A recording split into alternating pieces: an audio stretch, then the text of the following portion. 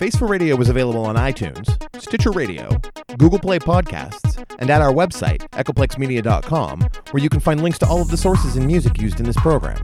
While you're there, you can check out our other great shows, Local Love and the Plex, and make sure to click the support tab to find out all the ways that you can support Echoplex Media. And now, on with the show. Next up on the docket, which I'm really excited about and have been so excited about all fucking week, is Netflix new series Stranger Things. Now, this show is a profound, in my opinion, a profound example of how you can make something that is nostalgic and original and yet pays homage to all the great things from the 80s that we absolutely love without having to reboot or remake something. Everything down to the fucking theme song and opening title credits. I loved it. Oh man, I felt like it really felt like I was just that like was a the little moment. kid again That was the watching moment a I was show. just like, And they are actually going to be releasing so cheesy the and music awesome. from the show on a double album. Huh. The first album comes out tomorrow, actually digitally online. Coming soon to a torrent near you. Indeed, and then the second one's going to drop on the 18th or the 19th, and then the CD's coming out in September. So, Cool. yeah, the music from Stranger Things. I let's talk about that for a minute, because I think that's one of the great initial pulls of this show is when you see that title sequence. Oh, absolutely. And you hear that theme. It feels like you're watching like an old RoboCop like intro or some really like slow going kind of suspenseful like intro when you're just. I remember like seeing those sorts of things as a kid and being like, "Fuck's gonna start? Come on," you know. Well, you know what it So- really reminded me of was when Tangerine Dream did the score for Legend. Okay. It really kind of reminds me of that electric 80s soundtrack really that's like just synthy. Yeah. and fucking awesome. Yeah. Yeah. Well, the movie or the way that the music is, I mean, I feel like totally just adds to the entire feel of it. Really kind of puts you back in that like I kind of remember like this era. I was really little, but I remember that like It's kind of like a psychological pull. yeah. It is. It definitely pulls on your emotions and your heartstrings. That's why it's so great, though. Yeah. And they did that with everything, but the music really gets you in the beginning, and you're just like, yay! Especially after the first episode, and you're just, oh man, I powered through it in a day. I So- won't even lie. So I Me too. actually Like, oh was my like, god, I watched one episode. I'll just watch one. I don't know the theme song, but that's how I feel about the Game of Thrones theme song, so I can totally relate. The strangest things, like I can't even hum it right now, but at the same time, it's like a tone. It's like hearing like a lullaby or a theme song from a cartoon you watched as a kid where Yeah. you're like, I forgot I knew this, or like, this looks like.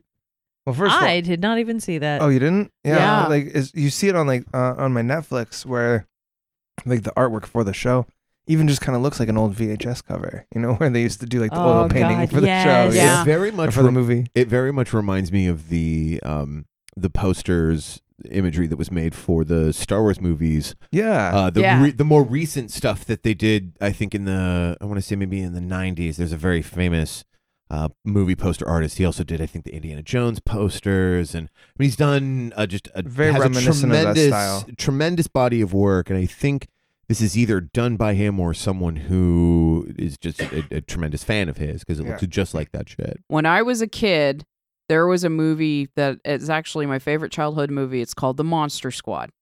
And it's basically about a bunch of kids who get together and hunt the Universal monsters, Dracula and Swamp Thing and, the Mummy. And that's what this show reminds me of, among various other things. You could see all the homages to the Goonies and to Firestarter and E.T. Yeah. No, I mean, it definitely has all of those things. And, even just the titles that they use are straight out of fucking type that they use for Stephen King novels. Thank you. I was wondering if you were going to pick up on that, because that's one of the first things that I noticed when I saw the poster and I saw the words. I was like, that looks like the cover of every Stephen King novel I've ever read. It's brilliant. It is. And this show, just first impressions, I watched a little bit of the first episode. I didn't get a chance to catch the whole series, but it's such a tremendous remix of so many different aspects of pop culture from that period. And that's not that's not a word that I would use lightly to describe like film and cinema projects anymore. The only film I can really think to draw immediate comparisons to in that regard is Star Wars. It's as if Stephen King wrote The Goonies, Spielberg directed it, and H.R. Giger did the creature design and some of the set design. That's how this show feels to me. Among all the other character tropes that you see, you got the boy Mike, who's like the lead hero, who looks almost exactly like Elliot from E.T. Right? Oh no, seriously, like almost exactly. Yeah. And then you got his buddies, his goofy buddies. The first shot of the first episode is him and his buddies in their basement playing Dungeons and Dragons. Man, yeah. That was brilliant. I mean, how fucking awesome is that? And then you've been playing for 10 hours? Right. No. And you got sort of like the chubby kid who's in there who's, I saw chunk in him. Yeah, he's like a little bit of chunk with like a little bit of what's the main guy in the Goonies' his name? What? Sean Astin's character? Now it's our time down here. Yeah, Sean Astin's character. Yeah. Little Mikey. Mikey. Fuck, his name's Mike too. Okay. Right, yeah, there you go. Okay. So you got Mike and you got Chunk and you got River Phoenix from Stand By Me. Right. Exactly. I don't think I hadn't noticed. Oh yeah, absolutely. I just made that connection. You have the character with the special powers. I mean, you have E.T. Yeah. But she's right there and she's a telepath. And she could do shit with her mind like in Firestarter. She could do all kinds of crazy shit. And that's one of the great things. It's a show about a bunch of kids who band together to hunt a fucking monster and save their friend. And fight evil and save the world. Yeah. It is so good. I mean, even down to the little bicycles sci-fi, that little they're fantasy, riding. like breaking through the dimensions. You're like, what the fuck did they just happen to? Yeah. Like you have the evil government like entity, but then you also have this supernatural like other world that like. Well, one of the things that really sort of surprised me with this show was the character that plays Mike's sister.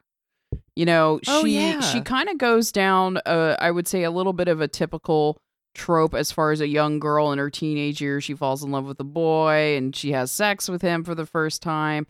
And you're kind of thinking, what is this character really going to have to offer at the end of the show? And then when she finds out that this Demogorgon thing is in her town, she steps up. She fucking arms up like Ridley and Alien. Yeah. I loved it. That's amazing. That was great. Know. And she takes this thing out, and it's very similar to how the female character in Freddy Krueger actually kind of lures Freddy Krueger at the end of that first film. She also kind of reminded me a lot of Winona Ryder's character in Edward Scissorhands, and then Jonathan Byers' character is kind of like Edward Scissorhands, where it's like she was kind of like the cunty popular girl, and then so she's like, oh wait, I do have like a feelings. I'm a nice person. Dude, when you first meet her, I thought she was just going to be a nobody character. I thought she's just the like the one that bitchy, the toothless kid had a stereotypical, crush like on. stereotypical older sister. You're like, all right, whatever. Something's You write her wrong off. with your fifth. No, and then oh my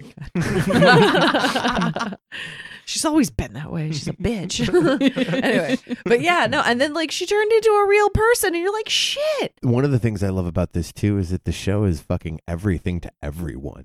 Like we're all sitting here and we're able to cite 20, 30 different pieces of cinema that we all know and love. Yeah, it was really about it this pulled one on, like, fucking show. Like that's a real testament to this whole fucking job. They fit into the genre really well. And I think that because they were able to still like draw so many like influences from so many recognizable influences, yet still come up with something totally original is pretty fucking cool. Yeah, I really got to hand it to the Duffer Brothers here. They're young. They were like born in 1984, and they put this together, and they did a great job. And I sincerely hope that they get more projects in the future, and that this series is going to continue. It's really become sort of like they left you with a cliffhanger, a huge hit. Oh yeah, it totally did. Of course they did, Totally that's what the story is not done. Oh, so perfect. Yeah. So, one of the kid that actually plays Mike on Stranger Things has actually been cast as Richie Tozier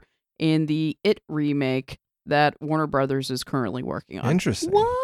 That should be So- good. For those of us who can't recall very well, refresh our memory as to whom that character is. Richie Tozier is the character that's a goofball, a jokester, the one that comes up with all the really good one-liners against Henry Bowers. Okay. That's Richie Tozier. He was originally in the first It film that they made. He was originally played by Seth Green. Huh. What? When he was a kid. Yeah. Oh my God, I totally didn't even put that together until just now. That's another thing that I got to give this show credit for. Like getting a good acting job out of children is that kid's really only 12 hard. years old, and Dude, she is all an of them. amazing They little all actress. did great. The banter between the boys, where it was like it wasn't forced, but it Yeah. was still like had just enough swearing and like silly banter in it that you're It was- like, this it is was believable. believable, And then yeah. her to come in and be like, just trying really hard to like keep like figure out what was going on and like keep her shit together, and like they did great. They got great like acting out of these children, which is so hard. They did, and the girl who Made it played so 11 believable. did such a great job, and you really believe that she was just this child who grew up in a lab where they were doing experiments on her, and when she breaks out into the real world, it's just this whole new thing for her. And she just like can like break somebody's arm without flinching. I just, yeah. God, what a little badass. She is a little badass, yeah. Subtle little facial expressions as she's like watching people Right. all furtively, and then she freaks out and breaks someone's neck. And Yeah. then like a scared deer's like, oh shit, run away. And and you really feel for her character. When they do a lot Yeah. of the flashback sequences where you see them doing the tests on Trying her. to make her kill the bunny. I know, and the Ugh. kitty, and I love that them whole putting her in the grocery room. store Kitten. scene. Oh god. Oh Dude, yeah. That grocery store scene was just perfect. Instead of Reese's Fuck it. Pieces, it's fucking Eggos. waffles. That's my favorite food on earth, so I was like especially happy. Plus, waffles were technically made in Santa Clara County in the 1950s. Little side note for you. Learn You're something welcome. new. Yeah, I know about my Eggos. Yeah, there's so much to chew on. Go And watch it. Yeah, I will. I promise. You yeah. will. So Face for Radio says watch Two thumbs Stranger way Things. Yeah, it's a fantastic show.